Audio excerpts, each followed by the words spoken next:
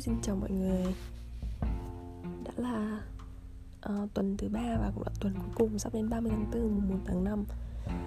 Mọi người sau một thời gian dài cách ly, mọi người đã chuẩn bị gì cho thời gian người ta gọi là thời gian bung lụa sắp tới chưa? Bây giờ là chúng ta sẽ được đi ra khỏi nhà, mặc dù là không được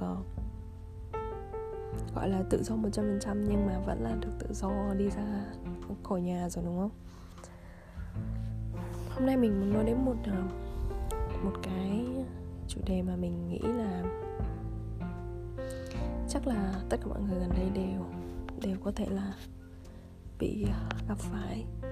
Đấy là khi mà chúng ta dùng mạng xã hội quá nhiều thì nó xảy ra một vấn đề, đó là chúng ta xem cuộc sống của người khác quá nhiều, thì vô tình chúng ta trở thành một người khán giả cho cuộc sống của người khác. Giống như khi chúng ta xem một bộ phim, hoặc là khi mà xem kịch nói chẳng hạn, thì chúng ta là những cái người mà ở dưới sân khấu và chúng ta xem một cái tác phẩm đấy, chúng ta bình luận, chúng ta comment về những cái tác phẩm đấy, và vô tình là chúng ta quên mất đi bản thân của chính mình. Thì mạng xã hội cũng như vậy. Những cái thứ mà người ta đưa lên mạng xã hội là những thứ mà người ta muốn bạn nhìn thấy.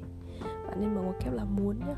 Tại vì là họ sẽ show ra cho bạn những thứ mà tốt nhất, đẹp nhất, những thứ long lanh nhất, và nó sẽ khiến cho bạn ghen tị.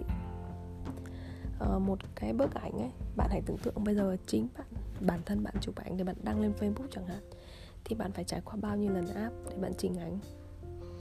Bạn phải bạn nghĩ rằng cái bức ảnh của bạn phải tuyệt nhất thì bạn mới đăng lên, chứ không phải là một bức ảnh diêm hàng của một đứa bạn nào đấy và bạn bị đăng lên. Đấy là hai sự khác nhau ấy.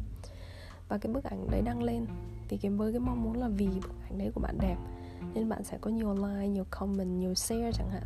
Thì đấy là cái điều mong muốn của những người mà đăng những bức ảnh lên Insta hoặc là đăng lên Facebook để tạo sự tương tác. Và chúng ta vô tình là chúng ta bị cái sự ảnh hưởng đấy từ những cái mạng xã hội nó quá lung linh so với chúng ta, và chúng ta cảm thấy bị ghen tị này, và luôn luôn sống trong một cái trạng thái là chúng ta sẽ bị so sánh, chúng ta sẽ cảm thấy tự ti về bản thân mình rất là nhiều. Và mình xuất phát điểm từ cái câu mà đừng sống cho người khác xem và đừng xem người khác sống. Thì chúng ta sống ấy, mà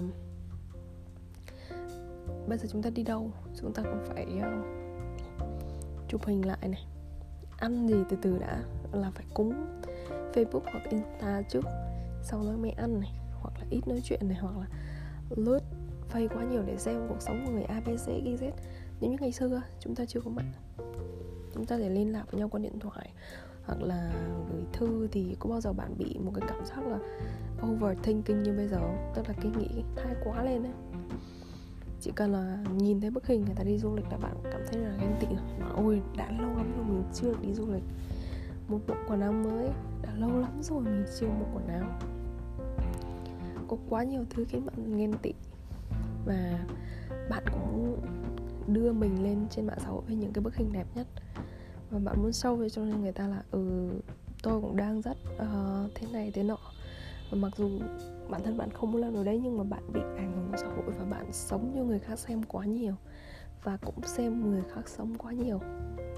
Nên nhân một ngày nghỉ thì mình chỉ muốn chia sẻ với mọi người là có thể làm những người làm truyền thông, hoặc là những cái người mà muốn bán hàng, muốn tạo ra một cái thương hiệu, thì người ta phải đưa mình ra, người ta phải tạo ra những hình ảnh đẹp. Nhưng mà cũng không vì thế mà bạn follow, bạn đi theo quá nhiều, hoặc là bạn nhìn quá nhiều hình ảnh của những người sống xung quanh mà bạn bị ảnh hưởng. Sắp đến 30 tháng 4, 1 tháng 5 rồi đấy, chắc lại có nhiều hình ảnh đang đi du lịch và đi chơi, nên là mọi người hãy chuẩn bị đi nhé. Chúc mọi người có một cuối tuần vui vẻ, và hãy chọn cho mình những điều mà mình cảm thấy là thú vị và giảm bớt thời lượng của mình trên mạng xã hội. Xin chào và hẹn gặp lại.